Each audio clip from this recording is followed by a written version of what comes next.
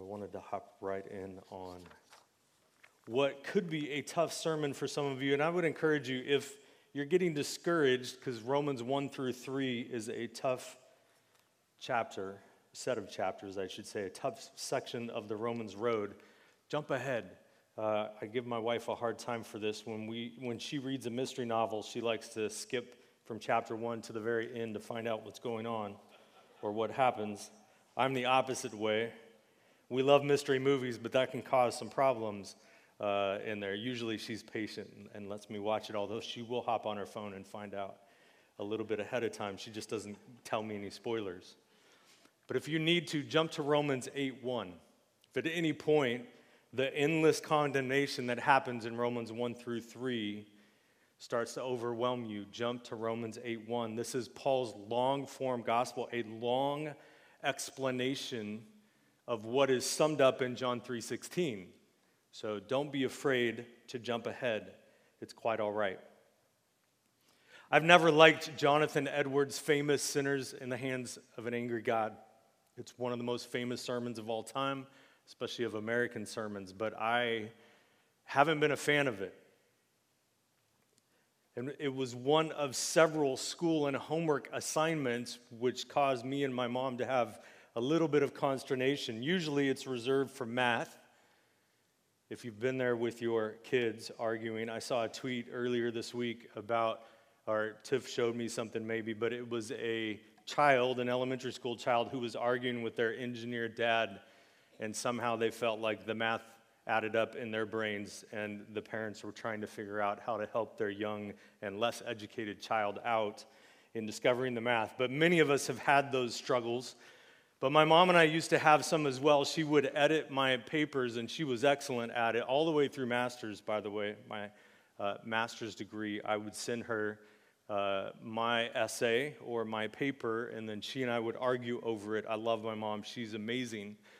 But in those moments, we would wrestle, and it was sometimes heated, not in a bad or inappropriate way. Most of the time, if it was probably on my side. She's a very calm lady. But this was one of them, as she would argue the significance of it and the value of it, and I just didn't really like it that much. But on top of everything else, I bumped into it junior year. So for me, fall of 1990, you can do the math real quick if you want to on that one. I am not yet 50, and you can find out my age if you want to wrestle through that math problem today. But I bumped into it in a class with an excellent teacher, one of my favorites, but it was well known, at least among the Christian students at San Luis High School, that she was an atheist and was very difficult. And by difficult, we usually meant she was really good and she expected good work. But this particular assignment, they always bumped into. And with the added pressure of being the youth pastor's kid at the biggest church in town, whether she knew that or not, I had to wrestle with this one even more, of bumping into sinners in the hands of an angry God and a junior high school boy mind engaging in an essay with an atheist teacher. And it was an interesting wrestling match. Like I said, she was good. She is retired. I believe she's passed away at this point as well. But she was one of the best teachers at San Luis High School, a staff with many excellent teachers. But it was tough to engage in a problem or in an essay that starts with an angry God. But I have to admit, this might be my angry God sermon, because as I mentioned before, Paul unwraps condemnation, and it's an endless barrage. If this is not your favorite sermon ever, I will understand and I won't be offended. But it is an important step in the gospel. We can't skip it, and we can't ignore it, but we can't get stuck on it either. As with the theology of hell, if it's your favorite part of theology, something's a little off. But we can't avoid condemnation any more than we can avoid a discussion of hell where it is appropriate and with the right attitude and approach to it. So I'm going to read Romans 1:18 through 3, most of 3, but this is going to be excerpts. It's going to be a little hard to follow along. I believe it's going to pop on the screen, but if not, you'll have to just listen as I skip parts. I would encourage you, as I did last week, go back and read it in context and as a whole. But for the sake of time, I'm gonna jump around a little bit in order for Paul's argument, trying to catch the entire thing, and then we'll journey through it. But it's a tough journey today. Next week will be much better, but I love that condemnation is happening the same day as communion, because even just having our communion plates up here should be a visual reminder of grace. That the gospel goes to grace. It does not stay at condemnation. It's leading to a God of grace. Romans 1, verse 18. For the wrath of God is revealed from heaven against all ungodliness and unrighteousness of men, who by their unrighteousness suppress the truth. For what can be known about God is plain to them, because God has shown it to them. For his invisible attributes, namely his eternal power and divine nature, have been clearly perceived ever since the creation of the world in the things that have been made. So they are without excuse. For although they knew God, they did not honor him as God or give thanks to him, but they became futile in their thinking, and their foolish hearts were darkened. Claiming to be wise, they became fools, and exchanged the glory of the immortal God for images resembling mortal man and birds and animals and creeping things. Therefore, God gave them up in the lusts of their hearts to impurity, to the dishonoring of their bodies among themselves, because they exchanged the truth about God for a lie and worshipped and served the creature rather than the Creator, who is blessed forever. Amen. For this reason, God gave them up to dishonorable passions. And since they did not see fit to acknowledge God, God gave them up to a debased mind to do what ought not to be done. They were filled with all manner of unrighteousness. Though they know God's righteous decree that those who practice such things deserve to die, they not only do them, but give approval to those who practice them. Therefore, you have no excuse, O man, every one of you who judges. For in passing judgment on another, you condemn yourself, because you, the judge, practice the very same things. We know that the judgment of God rightly falls on those who practice such things. But because of your hard and impenitent heart, you are storing up wrath for yourself on the day of wrath, when God's righteous judgment will be revealed. He will render to each one according to his works. For those who are self-seeking and do not obey the truth, but obey unrighteousness, there will be wrath and fury. For when Gentiles who do not have the law by nature do what the law requires, they are a law to themselves, even though they do not have the law. They show that the work of the law is written on our hearts, while their conscience also bears witness. As it is written, none is righteous, no, not one. No one understands, no one seeks God. All have turned aside, together they have become worthless. No one does good, not even one. But now, the righteousness of God has been manifested apart from the law. For all have sinned and fall short of the glory of God, and are justified by his grace as a gift through the redemption that is in Christ Jesus, whom God put forward as a propitiation by his blood to be received by faith.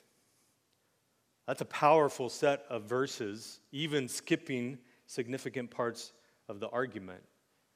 But it's not a fun and cozy one. Many of those are not verses that are landing on t-shirts or getting tattooed on people's arms or legs as their favorite verse. Paul hits all of us hard, especially at the end. The no one section challenges many of our views of people. For good reason, and even for parts of Scripture, we want to view the world through the eyes of God, and we want to be loving.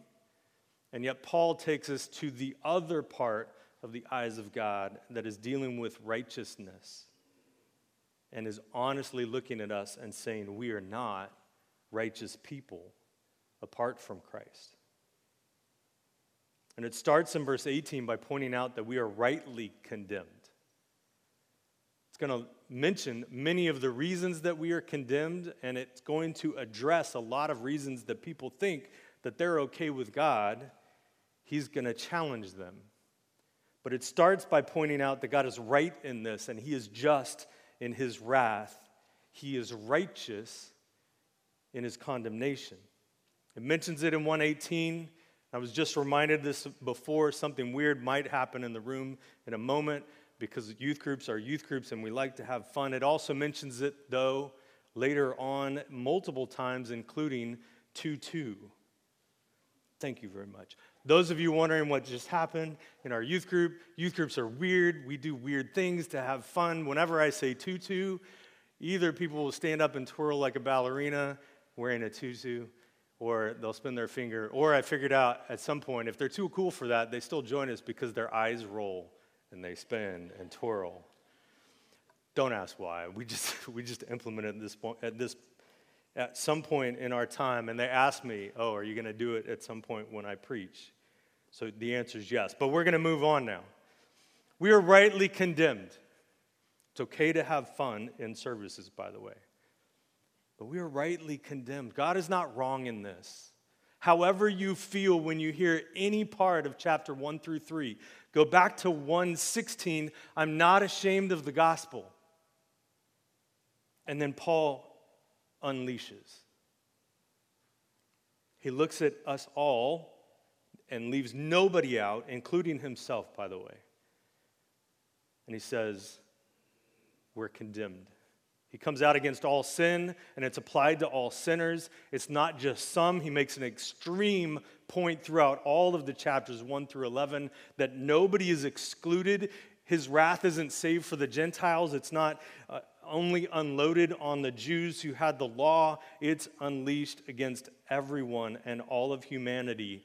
Nobody is going to escape the onslaught of God's wrath apart from Christ. And then he starts explaining why. And he says it's because we suppress the truth. There's going to be variations of this throughout chapters 1 through 3, where we know better. And we know better, even if we're not being honest with ourselves and admitting that we know better. He's going to unload verbally and logically on all of humanity, not letting anybody escape. So there's no sweet enough little old lady, and there's no unreached person that has an excuse. But it is complete and completely justified condemnation of all people. So let's look at some of the condemnation. And again, I'd encourage you, read through 1 through 3 together. I'm going to highlight where these are from more than reading most of them again, just for the sake of time. But he starts in verse 18, 19, and 20. It's really 18 through 25, where he points out that we're condemned because of and by creation. God's existence, his divinity, and his sovereignty are all evident, his invisible qualities. They're evident and they're clear and they're plain so that we're without excuse. The intricate design of the world and universe that we are in, the amazing creation from Genesis 1, all points out that God exists and designed it with purpose. And if we're honest, when we're looking through a microscope or a telescope, we'll acknowledge it. And I know some people are challenging me in their brain right now. But God's pointing out we suppress the truth. And here's one of them. Our existence in this world that he made for us to enjoy and rule over to his glory, it condemns us. And I don't have time to elaborate on that, but I would encourage you to think through the many ways that this world points you to God. And I'd encourage you to join a Sunday school class who we often send questions to and see if they're talking about this one today. How is this world amazing in such a way that it points us to God? There are many many answers to that. The other thing to think through, though, is this question that pops up from time to time, but usually not in a question form. But what would convince people that God exists? And if you listen to their answers, Scripture deals with all of them and presents all of them because they've all happened. If you talk to people about that, what would convince you that God existed? Well, this world would. And God's response is, this world does. Well, if he spoke, then I'd believe. And God's response is, I have, many times over throughout Scripture, and I've recorded it for you. You can find it in the Bible. Well, if he only showed up, that's called the incarnation. And he did. And people in that moment rejected him. And of course, throughout history, have still rejected him. Any answer they give can be found as having already happened in Scripture. And some believed when they encountered it, and some did not believe when they encountered it. But Romans 1-3 leaves us all condemned because of it, starting with, we're condemned by creation. Verse 21-25 on top of that points out that we were made with purpose to honor God and give thanks to him. That not only were we put in a world that points us to him, but it indicates our purpose. And before you push back too much on God's design and creation, part of what is suppressed is purpose. If your worldview leaves you with no purpose, you need to find a better worldview. But God tells us what our purpose is. That we are made to honor him and to thank him, and as we mentioned before, to enjoy him. Instead, it points out that we deny him, that we twist the truth, and that in the end, we run to worship other things that we've made or ourselves, that we displace God and put something else there. But as many people have said before, you will worship something. Scripture points out that that something is supposed to be God. So the first thing is that we're condemned by creation. The second thing, we are condemned by and for our sinfulness, our own sinful action. Verse 26-31 or 32. Usually people don't separate out 32. It goes together. I would say it actually rolls into 2, 1 and beyond, chapter 2. Remember, those chapters and verses are added for simplicity and added later. They're not natural. They're good, but they aren't original. But it points out that we are condemned by our sinfulness. We are going to sit here for a little bit in some of it. A couple different points. Verse 26 and 27 says this. 26 and 27 says this. For this reason, God gave them up to dishonorable passions. For their women exchanged natural relations for those that are contrary to nature. And the men likewise gave up natural relations with women and were consumed with passion for one another. Men committing shameless acts with men and receiving in themselves the due penalty for their error. These are not popular verses right now, and I'd like to direct you back to 1:16. Paul just said, I'm not ashamed of the gospel. Even when it makes statements that are a little uncomfortable in our culture. Now this is another section I would love to have another sermon or more sermons on, especially if you'd stay with me. But we have to admit, this is one of what's sometimes called the clobber passages. But you got to understand it in context. Yes, it's a clobber passage, but Paul's clobbering everyone. He's not isolating a single group and then leaving them out there alone. He's unleashing on the entire world and history of humanity right now. So yes, it's a clobber passage, especially if you pull it out of context. But we have to remember his argument, grace follows. We are condemned, but we are not irredeemable. That's the point of the Roman road that we were walking down. For all of us, the biblical sexual ethic is clear, but it is not essential doctrine. It is significant for sanctification and holiness. So this matters for holiness. We celebrate celibate singlehood, or we enjoy heterosexual monogamy, but these are matters of orthopraxy, not creedal orthodoxy. And we have to keep that straight. It's not salvific. In fact, all of verse 26 through 32 is significant for practice and living holy. And for his argument, it's significant for condemnation. But none of it is essential salvific doctrine. It doesn't save us. It can condemn us. And Scripture is clear about holy living. But this does not save us. Two interesting points here, by the way. This is the only part of Scripture that directly addresses and states lesbianism.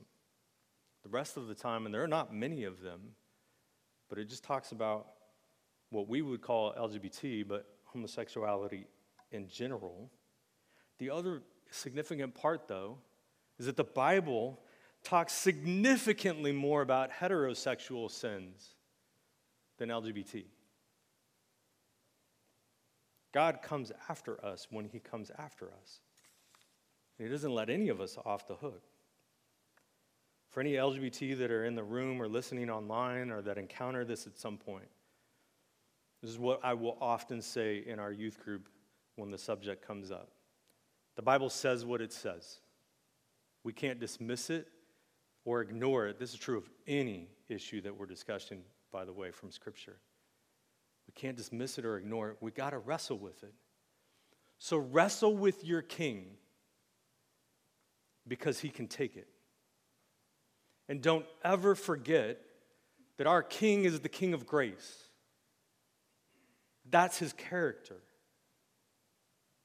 And remember that you are an image bearer of immense value. So along with every other weary sinner, you are welcome here at the foot of the cross. For parents of LGBT, take hope. It's not as bleak as is so often claimed by media and people. And I would encourage you to go read the studies. I linked one in my notes from UCLA and the Williams Institute that if you need to, I would love to discuss with you. In particular, though, how we respond to it matters because homelessness in the stats is very significant. Our response should never be to kick someone out of our home because they state that they're LGBT. Instead, it should be to love them and say, this is your home. I'm your parent. For the church, it's not as bad as stated and as accused, but we still have to do better. Better in both living out Christ-like love and living out Christ-like faithfulness to Scripture. As I mentioned, there is much more there, and if you would like to discuss it sometime, I'm happy to discuss God's character and love and redemption and Scripture with you, as well as holiness and faithfulness to Scripture. The other 20-plus sins that are in that list are extensive but still not exhaustive, and you're on there somewhere, whether you like it or not. There are so many accepted and even respectable sins that have been called out by some: greed and gossip, pride, boasting, anger, and you can keep going down that road. And all the time, there are so many more accepted and respectable sins, even within the church. More recently, things like, well, maybe not so more recently, but seems to be, self-centeredness, struggling with porn and lust and even immodesty, being domineering, especially as a leader, and that list continues. And neither of them should be things that are accepted and respectable. They should be things that we admit and confess and address and fall at the feet of Christ, enjoying his grace because of. But I want you to notice verse 28, which points out not only did we commit those, but God had a response to that. He gave them up to these sins. Them is us. It's all people. This is the condemnation section. As a youth pastor, though, I want to point out my personal favorite that's on the list. Because if you think somehow you've escaped the list to this point. Verse 30 at the end says, disobeying parents. It got us all on that one. And it condemns us to hell for disobeying our parents. Think of your rebellious teenage years. Even if you weren't a straight-up rebel, you can probably imagine or remember some things that maybe your parents don't even know about your rebellious teenage heart. Teens, I love you. That's why I work with you.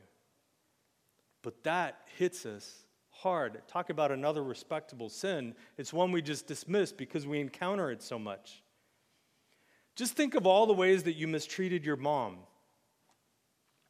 You literally have no life without her, and you treated her that way, because we all do. Then go to the Old Testament law, and you realize that it was the death penalty to disobey your parents. It's a fun one to wrestle through on its own. But this is what the Old Testament law gave the death penalty. It was for murder, for idolatry, for infidelity, and for eye rolls. That cost you your life. Teens eye roll so much, they don't even know it. One of my great joys as a youth pastor is to point it out to them when they did it, and they deny that they did it while eye rolling their eyes again, which I'll then call out, and they'll still usually deny it a second time and do it again, and it dawns on them, oh, yes, I am. It finally sinks in on the third or fourth eye roll. I'm doing it now, aren't I? And all of their friends at that point, because I call them out around groups when that happens, all of their friends are watching them roll their eyes over and over and over again. And then in the end, we'll all giggle. I don't do it in usually. I don't do it in moments that are a little more personal or intense or anything else. I'll pick my moments in that. But when we're all getting tired on a missions trip and the eyes are rolling more and more, and to that, God put the death penalty in the Old Testament law. That's wild. Our actions condemn us. Creation and our actions. The rest of this are going to go faster. It's no less significant. But we're condemned by and for our approving of sinfulness in verse 32. Not just that we do those things, but then we applaud others when they do them as well. That's not targeting one particular thing in our culture. It's targeting all of our affirmation of sin. We know better regarding both what is sin and what is condemned, and we embrace it all too often anyways. Chapter 2, verse 1 through 5, it says we're condemned by our hypocrisy, that it actually stores up wrath because of our hypocrisy and sin. 2, 6 through 9, it says we're condemned by our desired standard. If you ask most people, how are you going to get into heaven? They'll say it's because I'm good enough. Well, he's already ruled that out, but he embraces our condemnation terms. Fine. You want to go by works? Let's go down that road, but I have to tell you, you are not all right with God based off of your works. Chapter 3 is going to condemn that too. But he says our own hypocrisy does. We're going to go with works? Fine, look at the world. They're treating people wrong. They do this. And God says, you mean the thing you're doing? You mean the very thing that has caught your attention but you've forgotten is part of your life as well? Your hypocrisy is condemning you to hell. Your desired standard of works is condemning you to hell. We know better, and we keep doing it. We're condemned by conscience. Verse 2:15, it says it's written on our hearts. Those of you that are thinking of the old 2000-ish song, Written on Our Hearts, it has nothing to do with this verse. I looked it up earlier in the summer, and I thought, oh, that's a completely different direction with it. But it's written on our hearts. Our conscience shows that we know better. Our conscience shows not that we know the details of the law, but that we know basic moral code. And you can look at the history of the world. It's astounding how many of us agree on what right living is in general. We agree that murder is wrong, and you can think of the exceptions, except gang members and cannibals both show that they know murder's wrong because they get offended when somebody kills somebody they care about. You might have a different mark of what counts as murder, but there's virtually nobody that says it's never wrong. All of us have a standard that show this and that and something else is condemnable action. And our culture is highlighting this a lot right now, which is comical because of how much we've ditched truth with a big T. It's all subjective, except I'm going to get really mad when you disagree with my standard of truth. That's what's being talked about both by hypocrisy and conscience. Our conscience shows we know better. And it shows that basic morality is hardwired. Even as it's suppressed, it pops out and people can't hide it. And then 3:10 through 12, we are completely condemned. As it is written, no one is righteous. No, not one, in case you were confused by none is righteous. No one understands. No one seeks for God. That's an interesting verse in light of the seeker-sensitive church trend of a couple decades ago. Not that they're entirely wrong. We should be a place that people feel welcome coming into. But nobody seeks for God, not without Him working on their hearts. All have turned aside together. They've become worthless. It's an interesting contrast, wonderfully made, immensely valuable, and by our actions, acting as if we're worthless, and even becoming so, not from God's perspective, but in terms of our condemnation. And then that final line, no one does good, not even one. That's our purpose that we're made for. And we've completely rejected it and fallen short. We are completely condemned. Interestingly, by the way, he's quoting Psalm 14. It's 1, but it's the second half of 1 through verse 3. Romans 1:18 through 32 then, and maybe even all the way to chapter 3, verse 9, but that the section that we're in, 118 through 32, is basically Paul's explanation of Psalm 14, verse 1, the first part, where it says, the fool declares in his heart there is no God. And Paul expands that, and then he quotes the next couple verses. His point is that we're completely condemned, completely and rightly condemned. 3:19 through 20 continues and points out that the law corrects us and condemns us. We are corrected and condemned by the law. 3:19, it says the whole world is accountable to God. Nobody escapes that accountability. The law condemns, but nobody will be saved by the law or their own obedience of the law. We can't do that. In fact, that verse or that screen that we had up last week with the long form version of the gospel, if you want to add it in there, you could tack on chapter 3, verse 20, where it states that nobody is going to be declared righteous by the law. Jesus fulfilled it. The rest of us can't live up to it.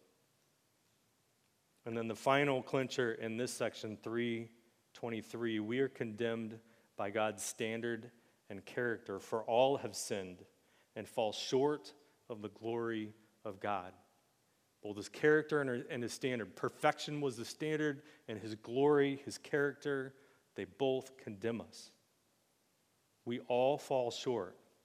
The all there, by the way, is not so much in the context individual as collective groups of people. He's just been contrasting Jews and Gentiles. He will hop in and out of that, but it holds for individuals as well. That's his overall point, that we as individuals and we as people groups are all condemned, rightly condemned, and that we all fall short. Interestingly, by the way, Paul doesn't mention original sin until chapter 5 when he's left the condemnation section. That one condemns us as well. Adam and Eve's sin leaves us condemned. But Paul doesn't bring it up until later. I know that that's all a lot. But as I mentioned a couple times, I've left big chunks of his argument out So make sure you go back and read all of chapter 1 through 3 at some point. And again, I'd encourage you, be reading all of Romans throughout the summer as we encounter it. It will help you understand and remember Paul's argument. But before we end, and in particular because we're transitioning to communion, I want to give you a glimmer of hope that Paul adds in chapter 3. As we mostly leave condemnation aside, we're going to step away from walk down the Roman road, and he leaves it primarily in that first couple steps, chapter 1 through 3, as he turns to redemption. 3, verse 21 to 26. But now the righteousness of God has been manifested apart from the law, although the law and prophets bear witness to it. The righteousness of God through faith in Jesus Christ for all who believe, for there is no distinction. For all have sinned and fall short of the glory of God, and are justified by his grace as a gift, through the redemption that is in Christ Jesus, whom God put forward as a propitiation by his blood to be received by faith. This was to show God's righteousness, because in his divine forbearance, he had passed over former sins. It was to show his righteousness at the present time, so that he might be just and the justifier of the one who has faith in Jesus. Points out a great theological word, propitiation. We're redeemed by grace, and propitiation is the appeasing of God's wrath through the sacrifice of Christ. We are condemned by so many things, but we are saved by one thing: the work of Christ. His sacrifice, his perfect life, his redeeming work. And so we're left with, yes, a God who condemns. But that God is also a God who is just in that wrath and condemnation. He is not wrong. It is earned and right condemnation. And God is also the justifier in redemption. He is both just and justifier. See, we were made to honor God, but we rejected him. That's our purpose, to honor him and enjoy him forever. And we all failed and walked away from him and our purpose. So we are rightly condemned, and in so many ways, all of us, for so many reasons. It dawned on me earlier this morning, by the way, if you ever struggle with the church and the people in the church, this is why the church has rough moments. We are all Romans 1 through 3 death row convicts. And we are still wrestling with and struggling with Romans 7 and Romans 12, sanctification and transformation. Even though, and this is the beautiful truth, we are justified and declared right in Romans 6 through 8. If you encounter an issue with the churches, Romans explains it. We're all condemned. We're still being transformed. We've been declared right and are right, but we are messy. That's why we encounter conflict in the church still. But don't stop with condemnation. Don't stay there. That alone is not the gospel. That alone is not the reality of the church. That alone is not what we should remember. So don't be a Jonah hoping for Nineveh to be destroyed as we look at the world. And don't be a Judas that's wallowing in crushing despair.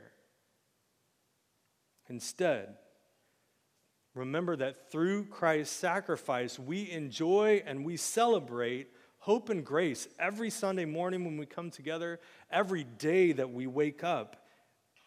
As believers, we celebrate hope and grace. So be the centurion. I believe, help my unbelief. And be Peter, who's restored after denying Christ. Be Rahab, who is rescued into the royal family tree. Be the so many Marys of the New Testament, saved by Christ, and one of the significant people throughout the Gospels. And be the demoniac, commissioned to go tell others the good news and invite them into worship. For we are not ashamed of the gospel, even though it condemns us all, because it then turns to the good news that Christ redeems and forgives any who believe in him. Let's pray. Lord, we thank you for that turn in the gospel, that it does not leave us condemned, but that we have reason to celebrate this morning as we gather and remember through communion. As we stand and worship together, the God who we can wrestle with, whether it's encountering condemnation or it's bumping into a part of your word that we are still figuring out or struggling to embrace, but we wrestle with the God of grace, the God who redeems, and a God worth worshiping, the only true God. Lord, we praise your name. Amen.